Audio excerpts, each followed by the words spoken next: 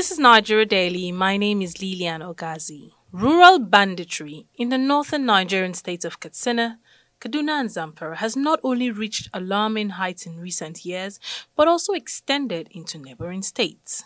Bandits terrorize villages with impunity and villagers flee their farmlands out of fear and a strong quest for survival.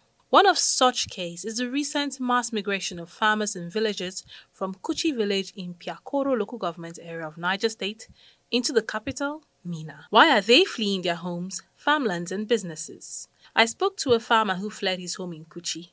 My name is Isa Imam, Kuchi. Okay, Mr. Isa Imam, where are you currently? I'm residing at Kuchi.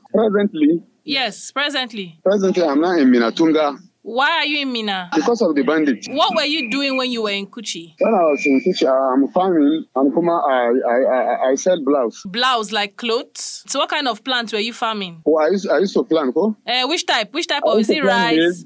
Maize, rice, yam, and beans. Okay, so now that you have left, what has happened to your farm? I'm not at Kuchi now presently. I'm in Minna. Okay, so what's happening to your farm now? We migrated to Minna here. Last year the same thing and this year the same thing. Is it only you that move or your friends are there too? All the town, we left Kuchi. Nobody in Kuchi now presently. The entire community left Kuchi because of banditry? That's it. So where are they now? Where are the other members of the community? Some people are in Kuta, Gwada, Serikin Power, Tungangoro, here in Minna, Chanchaga, Lapai, Bida. Okay. So you're saying if I go to Kuchi now, it's empty, there's nobody? No. So what's happening to you people's business and your farm now that you people have moved to Minna? We are not doing anything. So how are you feeding your family? So our relatives are helping us. And we want the government to help us now with security. That was Isa Imam, a farmer and a businessman who fled his home as a result of bandit attack. The effect of banditry does not just hit the affected community. Neighboring communities also face cases of overpopulation. Bashir Mukhtar, who lives in Gwada, tells us how attacks on neighboring communities has affected his own community. Let's listen to him. I did not relocate from Kuchi. I'm from Gwada. Okay. Yesterday, all the outskirts of Gwada community were being raided by these people yesterday. These people, they raided all those outskirts for about 4 to 5 hours yesterday before this local vigilante and some joint task force came in. But before they did that, those people, they've already done a lot of damages. They were even stopping cars, collecting money. They were going out with people's animals. You understand? They were shooting sporadically. So because of this, most of these people ran into your community? No, presently now there was high tension, and again, although our own community were not being raided yet, you understand? Okay. But all the outskirts were being raided, and majority of those people in the outskirts were presently now in our community. So when you go there now, it was just like, what would I even call it? It was just like an IDP camp. Your community? Yes, it was just like an IDP camp. Because people were everywhere. You thought maybe the place is just a camp, a market. These people left their farmlands and their businesses just to run for survival. Everything. Including the farmers and the business owners. Everything, even their properties. Not only the farmland, even their properties. It was very, very terrible. I wish you can be there to see for yourself. You are listening to Nigeria Daily, coming to you from Daily Trust Online. You can listen to this and other episodes of our podcast on Buzzsprout, Google Podcast, Apple Podcasts, Spotify, and TuneIn Radio by searching for Nigeria Daily. You can also listen on NAS FM 89.9 in Yola and Unity FM 93.3 in Jos. We'll be going on break. Do stay.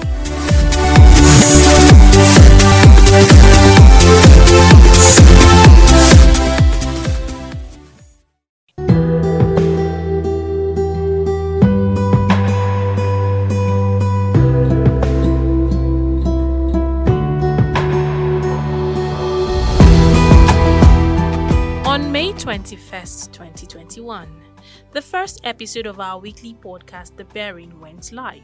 In the past 1 year, we have produced 55 episodes and 208 episodes of Nigeria Daily. Here are a short clips of our previously aired episode that you should really listen to. On Nigeria Daily, On October 21st, 2021, we looked at how insurgents took over 500 communities in Niger State. So what efforts? Did they talk about any effort they are putting in place to at least prevent the further encroachment? You said, yes, the government, in collaboration with the local government, are doing their best to ensure that they meet the situation from both. That was Abubakar Akote, our colleague in Niger State. Even the kidnappers is divided into 3 types of kidnapping. We have random kidnapping, we have conventional kidnapping, and we have professional kidnapping. Among the kidnapping we have in Nigeria, it is clearly showing that even Abuja is not safe. The federal capital of Nigeria is not safe. Meanwhile, on our weekly podcast, The Bearing, in November 2021, we had a 3-part series on the extinction of our mother tongue. My name is Mansoura Isa. I'm an artist. I have some words that I can't even pronounce in Hausa that somebody want to tease me and say Mansoura Zona Kiche Kaza a Hausa. The Hausa language has done so much for me. Well, for my mother's tongue, I'm not really fluent in speaking it. That's Hausa language. I can. That's because I'm not fluent in Yoruba language, so I rather not speak it. This is our home. So I'm not very good with the language. I'd love to teach them, aspects of it that I understand. Kubilaji.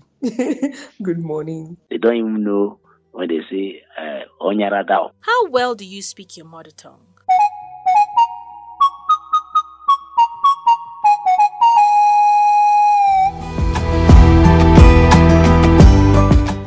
To listen to these and more episodes, search The Bearing on Nigerian Daily on dailytrust.com, buzzsprout.com, Google Podcasts, Apple Podcasts, Spotify, and TuneIn Radio.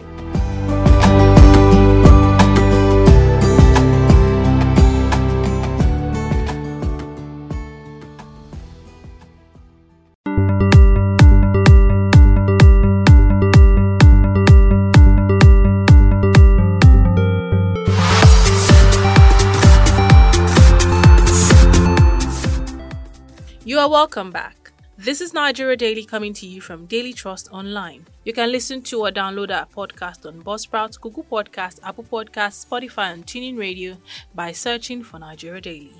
In this episode, we're looking at how banditry has caused massive relocation of farmers from their villages and how this will in turn affect food production. Before we went on break, we listened to a farmer who shared his tale on how he fled his farmland as a result of banditry.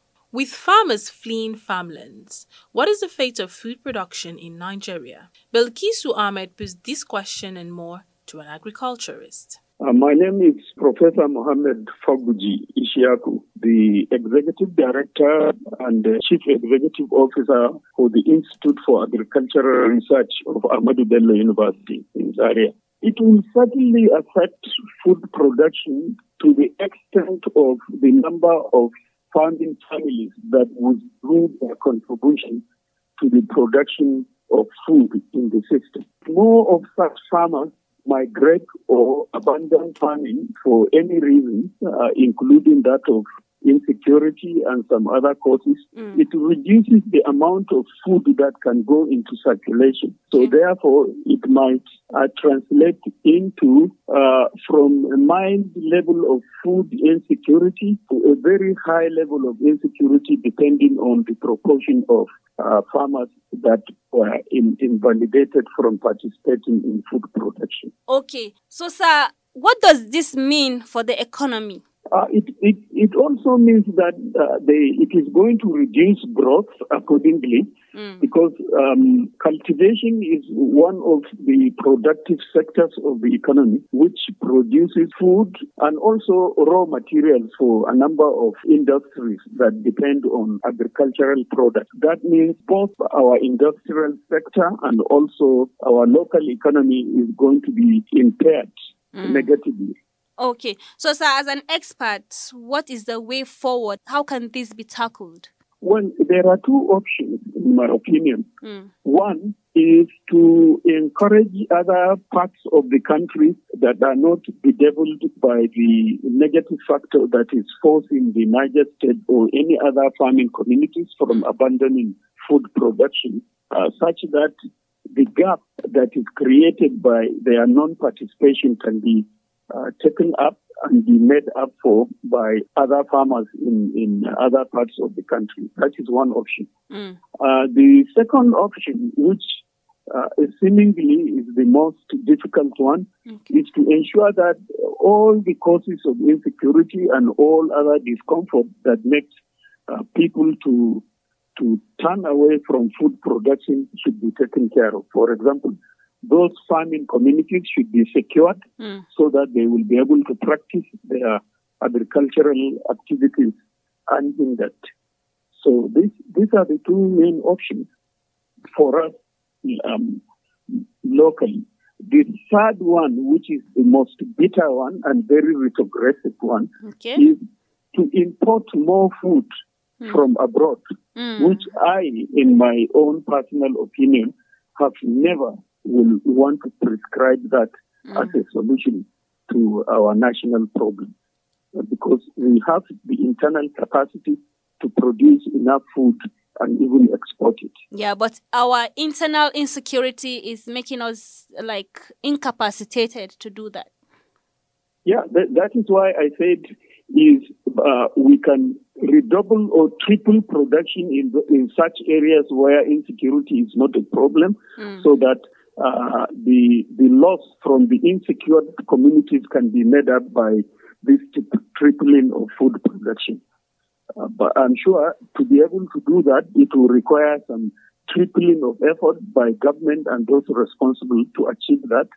And the other one is to ensure that this insecurity itself is dealt with decisively so that agricultural activities are not hindered. That was Professor Mohammed Faguji, the Executive Director of the Institute of Agricultural Research from Ahmadu Bello University, Zaria. We must remember that agriculture is the heartbeat of our nation, and for the heart to keep beating, the safety of farmers should be ensured.